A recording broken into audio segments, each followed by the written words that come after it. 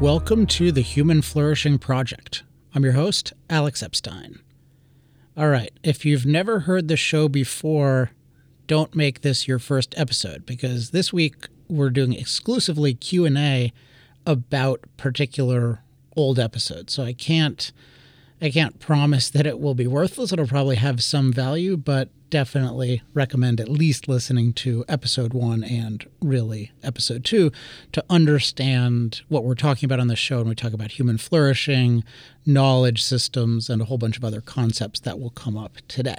But I want to jump in because we have a lot of questions and I'm trying to keep the show not too long. So let's get started. I'm trying to categorize these somewhat. They're somewhat all over the place because it's a very broad show so far.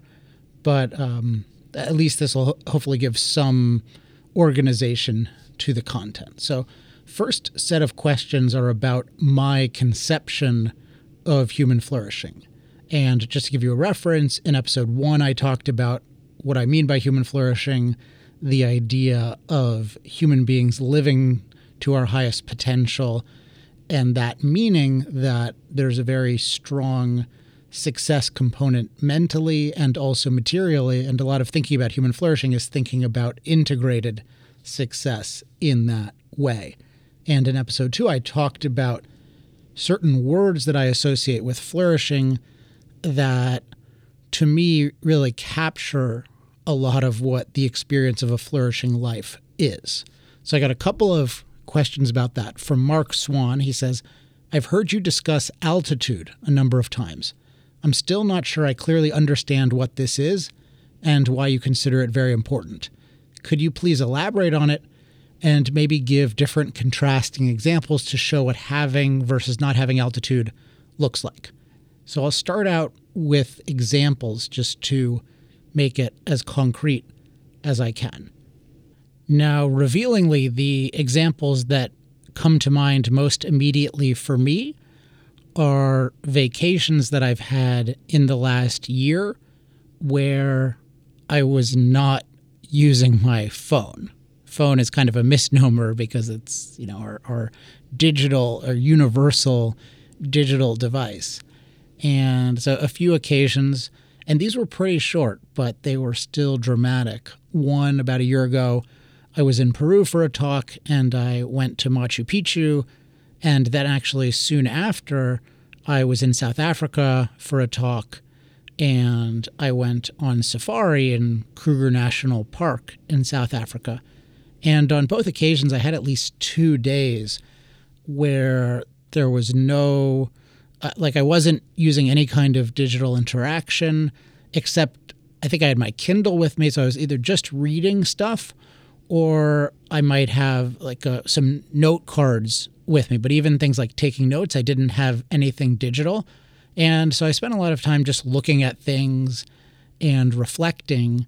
And even if you just take a day off and stop communicating and in particular stop interrupting yourself in different ways, I think you start to find, or at least I start to find, that certain questions come to mind.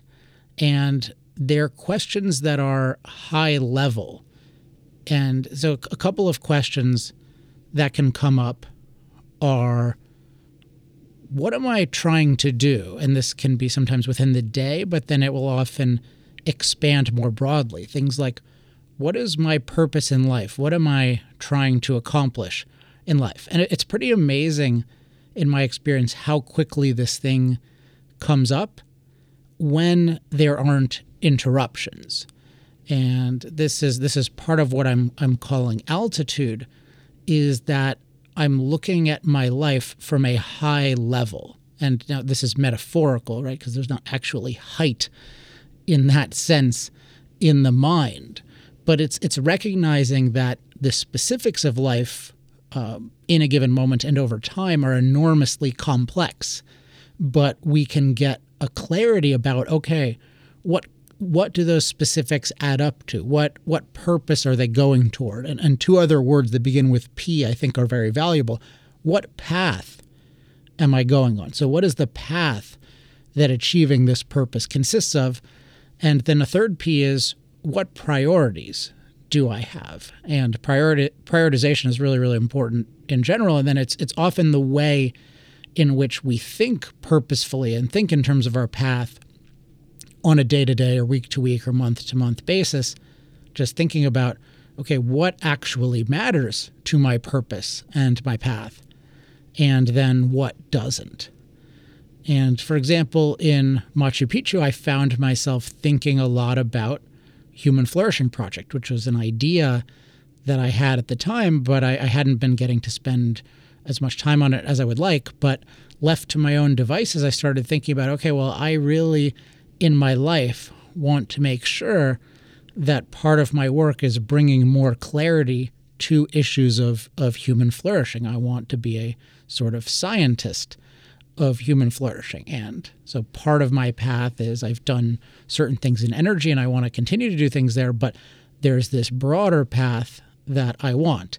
And think about how hard it is to think this way in a meaningful way in day-to-day life.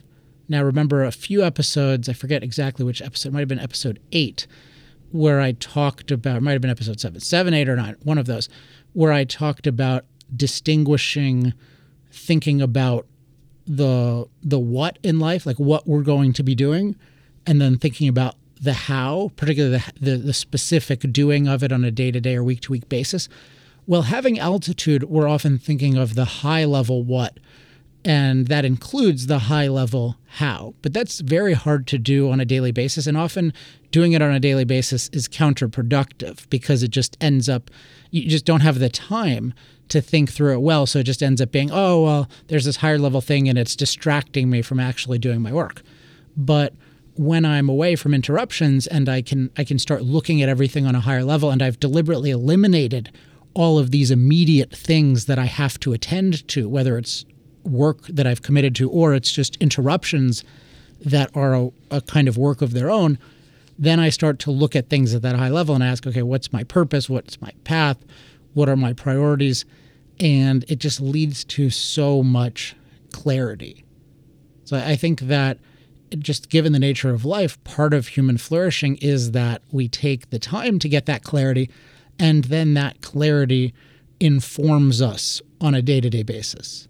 So when I think of even day-to-day having altitude, it's when I feel most clearly, okay, here's my purpose, here's my path, here are my priorities, and then what I'm doing today is really part of that.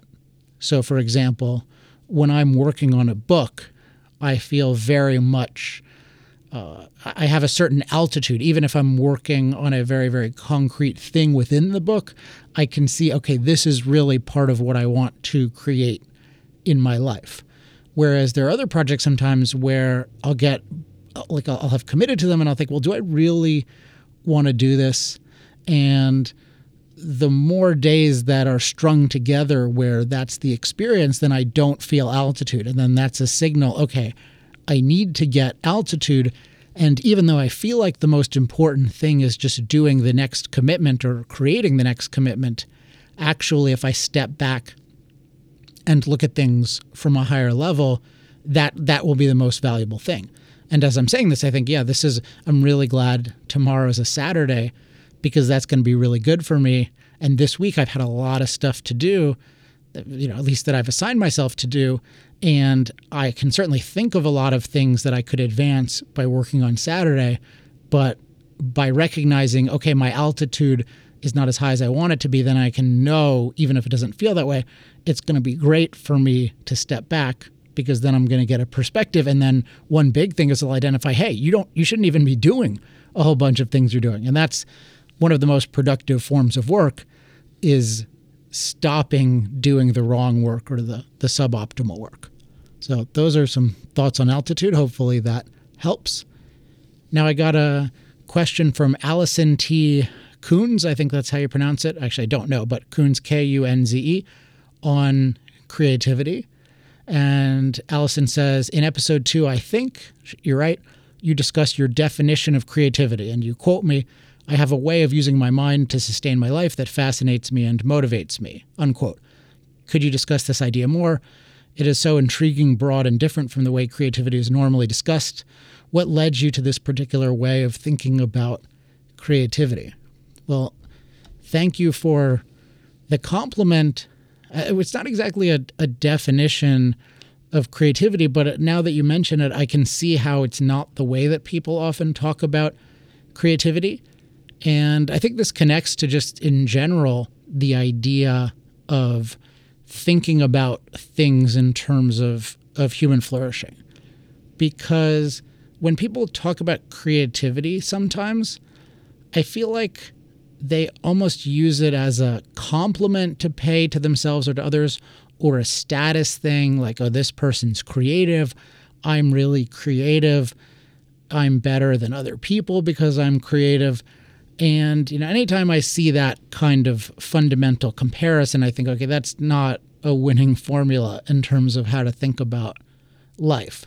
So for me, when I think about creativity, it just emerges from thinking about, okay, what does it mean for a human being to flourish? And I always focus on this integration of the material and the mental, and then clearly we need to produce value to survive, or somebody needs to produce value for us to survive.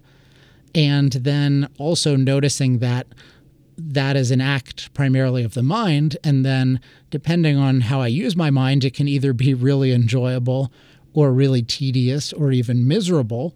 And so then it just stands to reason, okay, well, wouldn't it be great if I could find a way of using my mind that I found very stimulating and that also created a lot of value that could ultimately manifest itself in material form so that I could have abundance based on it.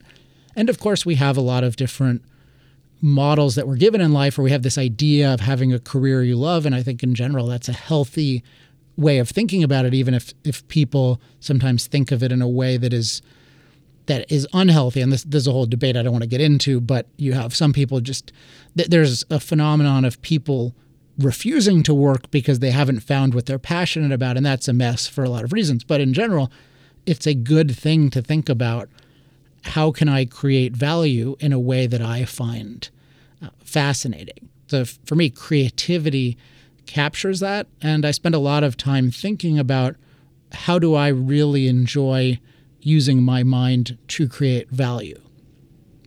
A good thinker on this, and I end up mentioning him a lot, I think because he's just somebody who thinks an abnormal amount about human flourishing, is Dan Sullivan of Strategic Coach. And he likes the concept. I think he coined this concept, at least he uses the term in a specific way. He talks about unique ability. And in my understanding, he's talking about something that you have a combination of high aptitude at, that creates a lot of value, and you really enjoy it. And I think that's a good thing to think about in life. And I think a lot of planning life is about planning one's creativity in that sense. So it's not creativity in any kind of comparative sense. It's just creativity in terms of how do I want to use my mind to create value in a way that satisfies me. And part of the satisfaction is going to be just in knowing that it creates value. It's important. And then part of it is, I think, in some irreducible way, just using my mind in this way really works for me. So for me, just using my mind to clarify things in a systematic way, so to organize them in a certain way so that they're clearer for me and clearer for other people. And one example of that is coming up with a really good outline for something. For me, that works really well with the way I like to use my mind. For some other people, other things work well. And it's really important to get that along with it having a purpose. I think you really need both. One question that came from Anna Franco is she's referencing someone else, and it sort of amounts to, by human flourishing, do I mean the individual or humanity, or do I mean the flourishing of the individual or of humanity? Well, I think that, the easy answer would be both, or if I had to choose, it would definitely be the individual. But I think it's important that how one thinks about this, because I think the first thing just logically that we think about is, okay, we have all of these human beings. We are one of them, obviously, and we should care very much about our own fate. And then we see we interact with all these other people, and in some ways our fates are bound together. And then in some ways, when we act certain ways, we can hurt each other. And then there are a huge number of ways in which we can help each other. So I think we start out by saying, okay, it's good for me and for others if our lives go well. And then we can say, okay, there's a mental component of that and a material component of that. And then part of studying philosophy and other fields is to identify, okay, how do human beings flourish in relation to one another? Is there a harmony of interests, or is there at least no fundamental conflict of interests? And how does that work? And understanding those dynamics of how human beings flourish in relation to one another has a lot of ethical implications. So, for example, I believe that human flourishing is extremely harmonious.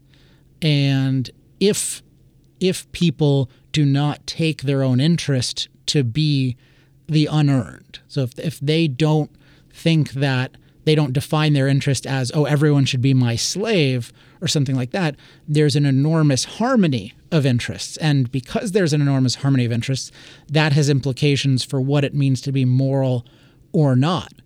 Because if there's a real harmony of interests, and that fundamentally comes from human beings being creators of value. We're not fundamentally predators who need to survive at each other's expense. We're creators who can survive and flourish. In fact, we can amplify each other by working together.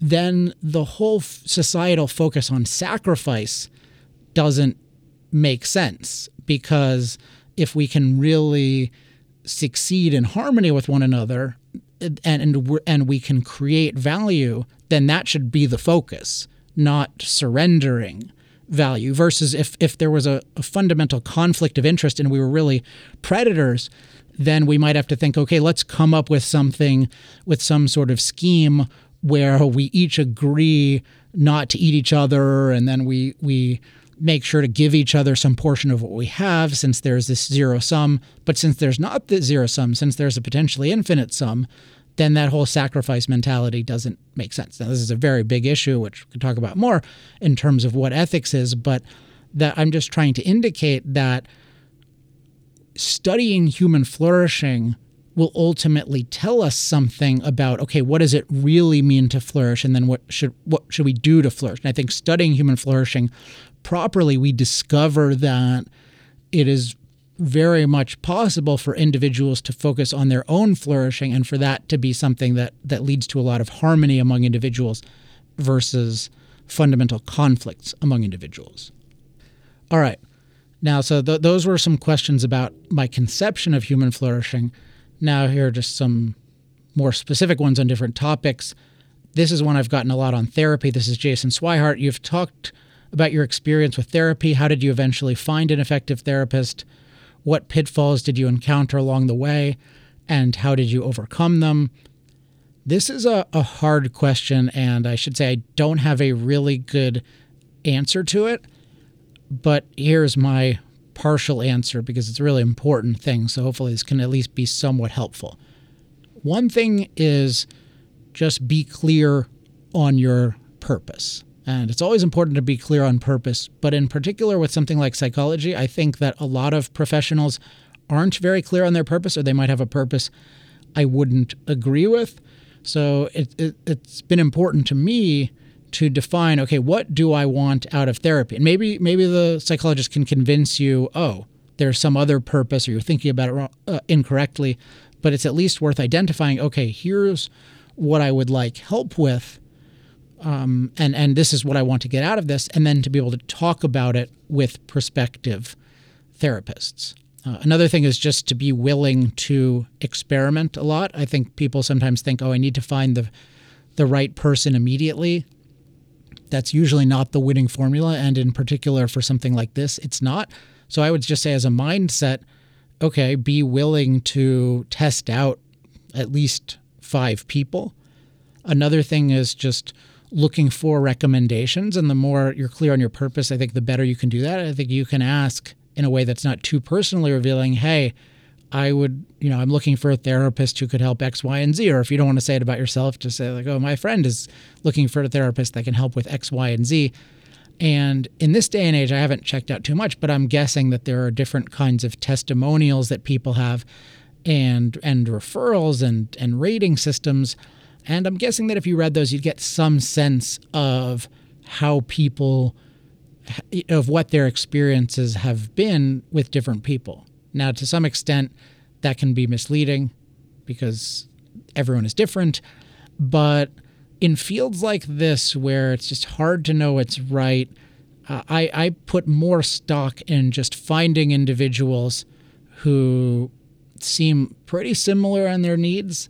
And then if they've found a practice or a system that works for them, and this time in the form of a therapist, then I would definitely try that. So clarity of purpose, and I forgot the second one that I said, and recommendations. Oh, just being willing to try a lot of options.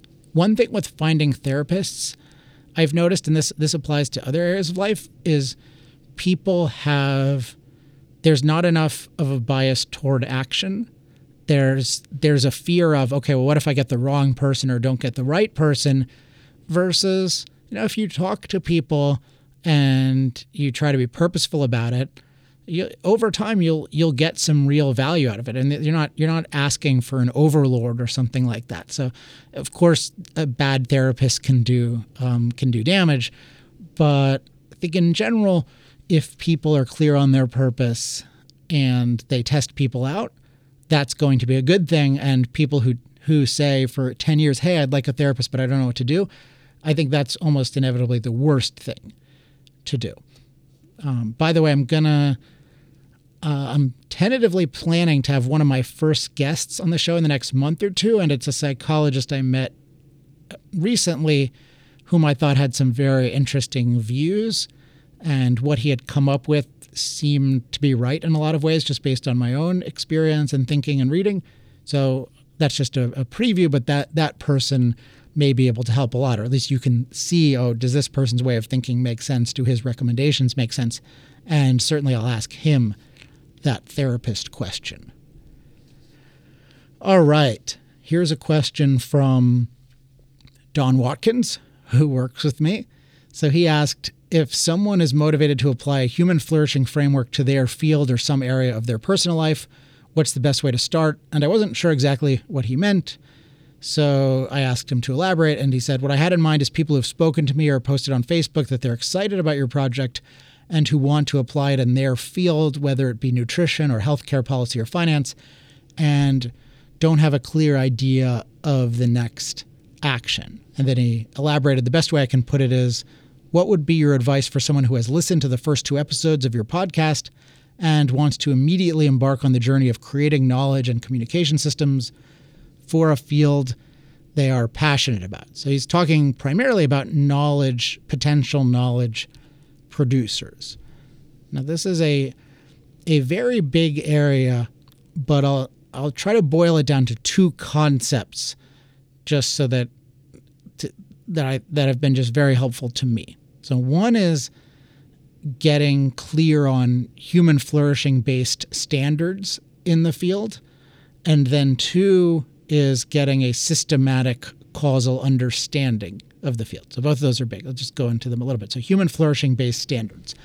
And I talked about this a bit in episode 2, and I'll share some of my own experiences. But one way to think of this is, in most fields, what's going wrong? One of the things that's going wrong is people are not thinking about human flourishing as the ultimate purpose that should be achieved in the field. In episode 2, I mentioned with nutrition, they're thinking too much in terms of just, okay, fat loss or weight loss. Like, that's what we need to focus on, versus in a human flourishing concept, that would only be part of it. But there would also be things like energy levels and longevity and feeling good physically, and a couple of others that I mentioned at the time. And so one really big thing you can do for a field is just think of the goal as human beings flourishing, and then based on that goal, thinking about, okay, what standards are there that I can use of human flourishing in this field? So if I take energy, for example, some standards might be, okay, abundance. That's going to be key to people flourishing with energy. There needs to be a lot of it. And then affordability, they need to be able to afford it. And reliability needs to be on demand. And safe, it needs to be in a way where it's empowering them, not endangering them. So those might be 4 standards of human flourishing in that field. And you can do it with other things in psychology, just thinking about things like joy and serenity. And often it's hard to know what these are. You think it and you rethink it. For example, in psychology, I was mentioning a few minutes ago, I met this interesting psychologist recently.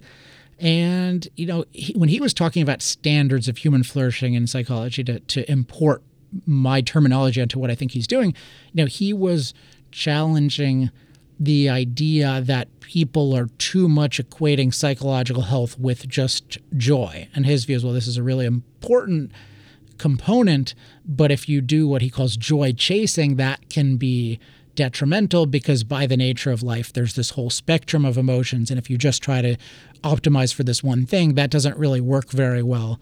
And he had a whole view of that. But that's a really interesting thing to kind of think of is, okay, what does flourishing mean in this field?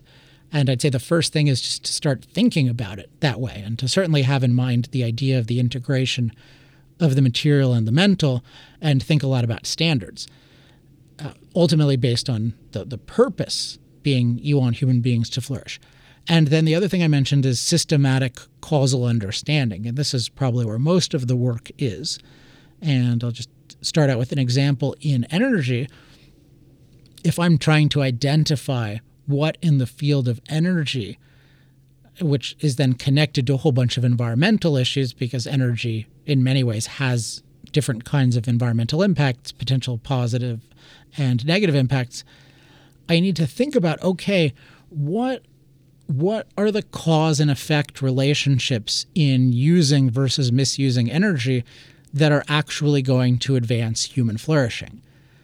So if we take, and the more we have human flourishing based standards, the more the principles and causal relationships we formulate will be changed. For example, in the realm of, let's take climate influence, the way it's usually thought of in energy as something like, well, we want to avoid climate change, just in this very vague sense. And part of that is it's just vague and sloppy, but another part of it is it's not connected to human flourishing in any kind of clear way, because change is a neutral concept. It could be positive change, it could be negative change. It's the focus on climate change versus climate non-change. That's not based on a human flourishing standard. It might be related, but it's not clearly driving it based on change or non-change. It's not a human flourishing based conceptualization of thinking about it.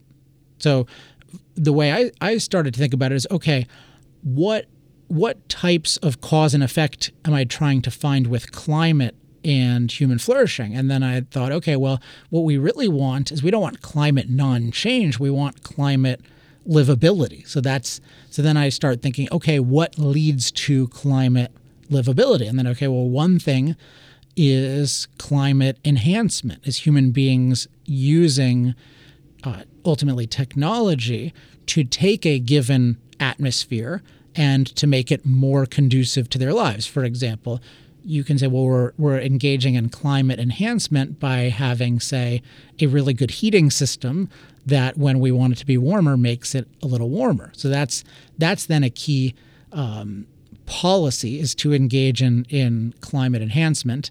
And then at the same time, we also, the climate can be very hostile, so we can also think of it in terms of climate protection. And sometimes these things run together, like when is it enhancement, when is it protection? Sometimes they run together. But in general, what I'm thinking of is I'm identifying all these different policies that we can engage in to make climate more livable. But the reason I'm thinking about it in terms of livability in the first place is because I'm thinking in terms of human flourishing, versus if I'm not thinking in terms of human flourishing, then I'm just going to import any kind of, like, however people happen to be talking about it, I'm going to talk about it that way, even though I can't coherently talk about a policy toward climate change that leads to human flourishing or not, because it's change versus non-change is not a human flourishing based way of thinking about it. Another concept in energy, just because I know that well, is renewable energy, like is energy renewable or not? That is also not a human flourishing based concept. It might be relevant, but renewable means something like can be repeated forever. And there's a problem because that doesn't really make sense with anything, because nothing is forever. And even with the so-called renewable energy, a lot of the parts of the process are extremely finite, and we don't even know how to scale them now, let alone for a billion years. But even if you had some forms of energy that were actually renewable, that wouldn't be the primary thing. The primary thing would be things like affordable, abundant, reliable, safe, because those really relate to human flourishing. So you wouldn't say like, hey, my policy is renewable energy. That kind of energy at best might end up being part of your policy, but it's not, having that as a policy is not going to lead to human flourishing. So with the issue of climate livability, and then with I would call it evolving energy versus renewable energy, like a lot of what I'm doing is I'm looking systematically at, in energy, what practices and policies actually lead to human flourishing. And part of that is always I'm keeping in mind human flourishing as the goal. And then I'm also trying to be very precise to understand, okay, this causes that, and to be able to get it really clean versus having this sloppiness that I find abounds everywhere. So that's why I say systematic causal understanding.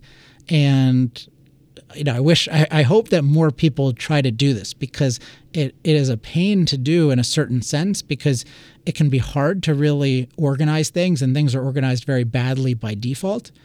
But when you start to get it, everything fits together, and it's beautiful, and it's easy to make. You can just make so much progress in any field. And it ends up seeming like, oh, it's totally simple. Well, obviously, if we want climate livability, we have to engage in enhancement and protection. Or what's another one? I mean, with environment, this is related, but like obviously, the quality of our environment is based on our ability to neutralize threats and create resources. That's another organization of knowledge that I have in the energy/industrial/environmental world. But it's based on human flourishing is my purpose, therefore I always have that as the standard for everything I'm thinking of. And then B, I'm looking for this systematic causal understanding so I can identify the practices and policies that are going to lead human beings to flourish, and I can do it with precision. So see what you think about that. I got a question from Edgar Alejandro Madariaga Melendez. Maybe he's from Spain, because I know they like to use, or maybe, I don't know, Spain or Argentina or some derivative of Spain, where they like to have a lot of the names together. And he says, learning how to learn. And I'd just refer you to what I just said about Don's question, because if you can have this idea of, okay, human flourishing is the purpose, and I want systematic causal understanding, that's a good filter for looking at different people. And a lot of learning well in a given field is just finding people who are really, really good, finding the top 1% or top 0.1% who are already doing pretty good things in terms of discovering and organizing knowledge, and then going with, then just learning a lot from them. I'm in favor of being exposed to a variety of views, but even then I want to be exposed to the people who are most coherent and clear, even for the wrong views, or the views I ultimately decide are wrong. We can just save an enormous amount of time by finding the really high-level people, and especially for the view that we decide is right. We can just then, if we find that person, we can learn just so much from them. All right, planning. There's somebody with, I don't even know what, some Asian language, so I don't know how to pronounce it, but he says, how do you actually use because just the characters, it's not even written out phonetically in English. How do you actually use your Sunday to plan for the week ahead, and how to prioritize rest and work? What do you do when you have energy drained, down, sick, or not feeling well days? And there are a couple of questions like this, so probably some of my answers will overlap. Well, just concretely, so my preference is to actually plan on Friday, if I can get away with it. And it's currently Friday afternoon, and even just right after this, planning the week as much as possible is going to be my priority. So just concretely, I talked a bunch about this in one of the relaxed productivity episodes. I think the one where I talked about the thinking about the what versus thinking about the how. The positive focus exercise I mentioned in episode 3, I do that for the week. I do 10 of them, and pretty in depth, just identifying the 10 biggest victories of the week, because I find that creates a whole bunch of clarity and momentum for the next week. And often the best thing I can do next week is to build on the victories of this week. And then I look at my planning system, which has longer term goals and has different categories. And this is the thing where I'm trying to be comprehensive with my different goals and commitments. And then I look at that and I update it. And I update it in relationship to my calendar so that when I look at the next week, I think, okay, everything I really want to do, I have time allocated to that. Now you ask also about energy drained, or prioritizing rest and work, energy drained, down, sick, or not feeling well days. Well, with the prioritizing rest and work, I think someone else is going to ask about this later.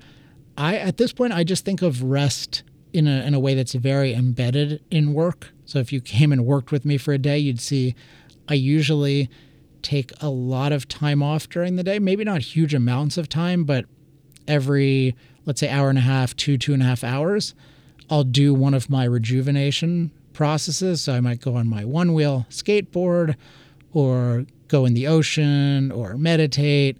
Meditation, I like to do most of all at the beginning of the day. I do that almost every day now at that time because it's so valuable. But it's just, I have a sense with my work of I need to have a bunch of energy when I work, and I hold that in a way that's not a procrastinating way. I just know, okay, for the kind of work that I want to do that really moves the needle, it's just good for me to have a lot of energy and a lot of clarity. And that way, that's why I schedule a bunch of breaks during my day, but then I'll just also have a feel for it. And if I get behind on breaks, then I feel behind. I don't feel like, oh, I've done a good thing by not taking breaks. I feel like, oh, this is not a good thing. For example, today I had a lot of meetings because Friday I often have a lot of meetings in addition to trying to plan the next week. And some of them went long and I just did not engage in any rejuvenation, or very little. I might have taken 15 minutes until about 1 or 1:30. And so then I just thought, okay, I got to take what I call a Seinfeld nap, which you'll learn about if you listen to one of the episodes, and then also just even meditate after that, because I just knew, okay, I'm really behind. But I think of it as I'm behind in terms of rejuvenation. In terms of sick days and not feeling well, I don't know, to the extent those are the same, well, hopefully you structure your life so that it's not so jam-packed that you have to be stressed out about that.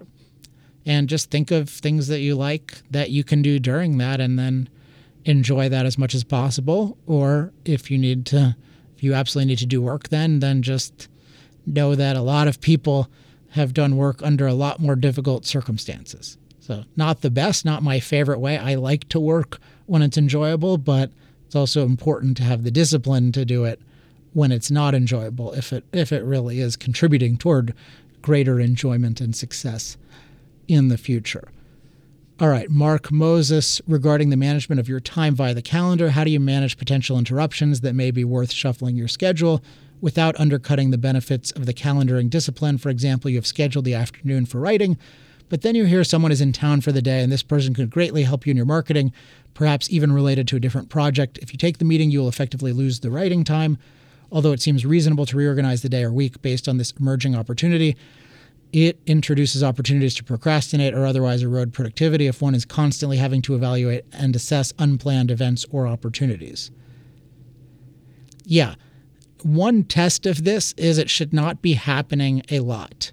That is, if I'm really good at planning my life from high altitude, I should proactively think about things like, okay, this person, I want to get help on marketing from this person.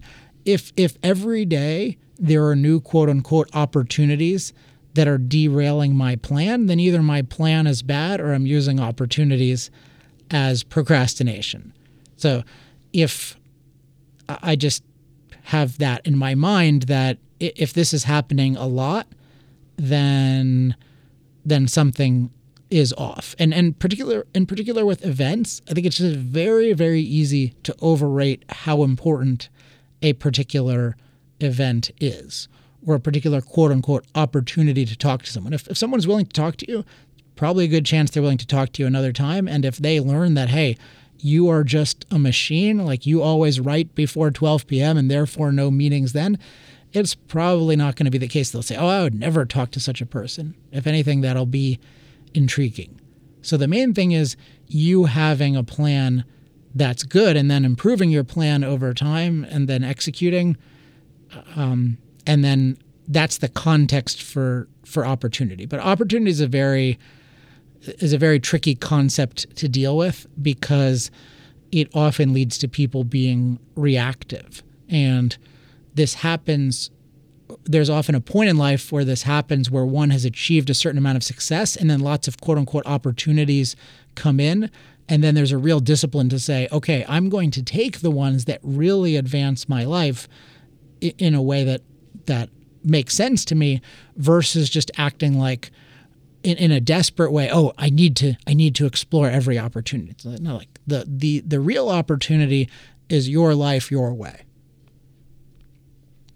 Lisa Johnson Robbins, how do you handle big blocks of time that require sitting to work, taking breaks without getting distracted? How do you fit your restorative breaks into your schedule?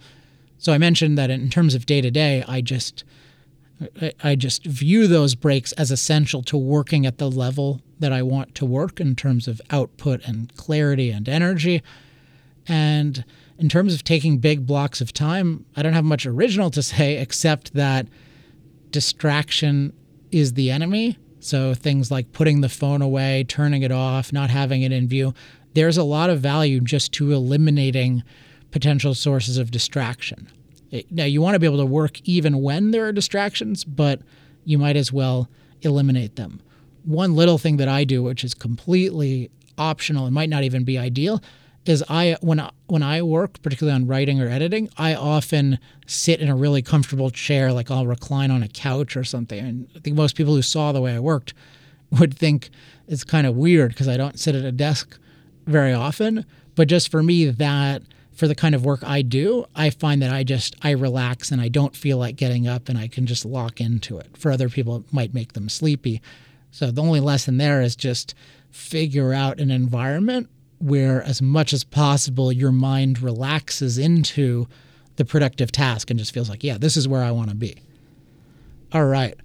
Wrapping up, we've got a couple more meditation. Okay, a couple of these came up, and this is just in response to a failure of mine, which was that I said that I would tell you the free way of trying something like transcendental meditation, and then I failed. So I apologize. I haven't figured out how to use show notes very well, and we still don't have a real web page for this podcast, although if you go to humanflourishingproject.com, you can get on the email list, and that'll at least give you Friday reminders.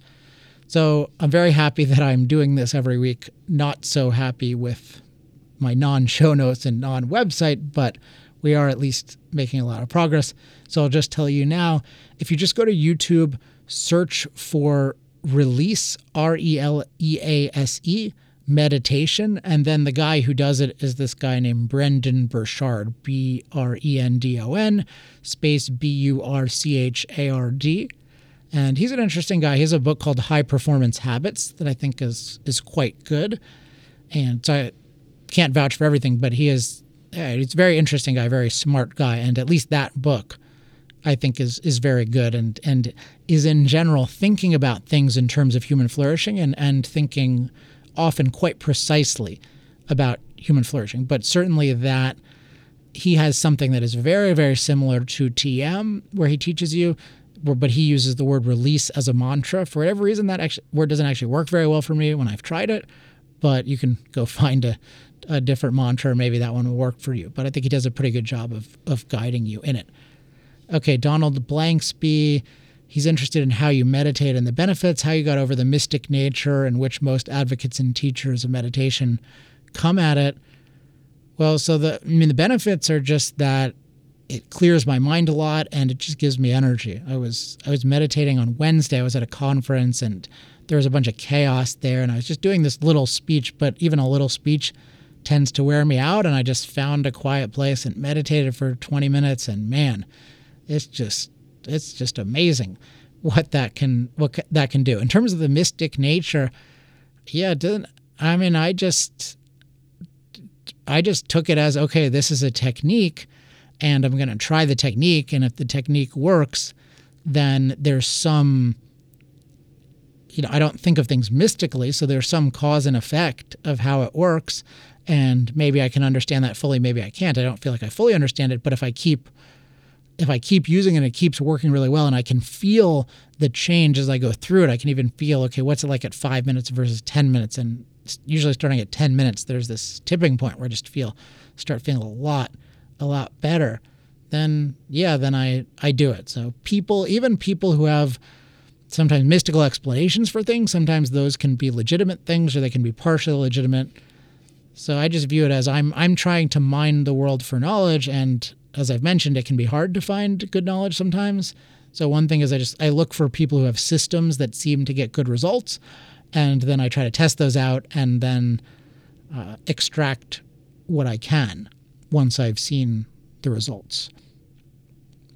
Jerry Glynn, can you talk a little bit about what you experienced during after a TM session, especially during? Are you focused on the sound, or is that just to distract you and prevent your mind from wandering?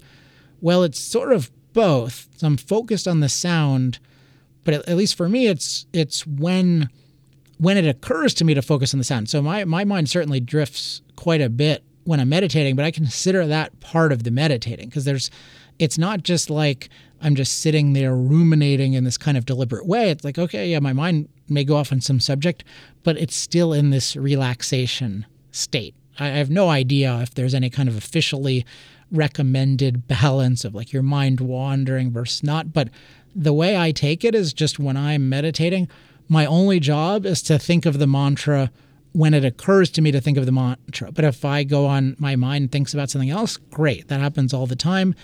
And whether that's the best way to meditate or not, I don't know. I just know that doing that is really, really valuable. So I try to just worry not at all about what's happening during it. I just have this idea that, okay, you're sitting there for 20 minutes, and when it occurs to you to think of this word, say it in your head in a certain kind of soft and relaxed way, and then in general you tend to relax. But I beyond that, I'm not goal oriented in terms of the mental state, because that's counterproductive. Because if you're the meditative state is not something you can will directly, and so trying to do it just leads to self-consciousness. And even if you're self-conscious, that's fine. Just spend 20 minutes, see what it's like. And try it a bunch of times, but I really like it. All right. Last question. This is the hardest one for reasons that you'll probably understand. This is from someone named Marty Magallanes. I don't know if it's Spanish origin or not, but Marty says, admittedly, I'm a Gen Xer and social media isn't really my thing. However, I can't help but notice that your number of followers and the likes shares are way lower than I would expect. You have a vital and interesting perspective, an amazing book, and a super palatable personality. Why aren't you getting more traction? Why is it every time I mention your book, it's the first time anyone has heard of it? Everyone should read The Moral Case for Fossil Fuels, regardless of what they think they know. I'm with you, my friend, but where is everyone else? This is a good question. I appreciate the compliment. So one thing I'll say about this is, for better or worse, I've spent a lot of my time over the last several years doing things that are fairly behind the scenes.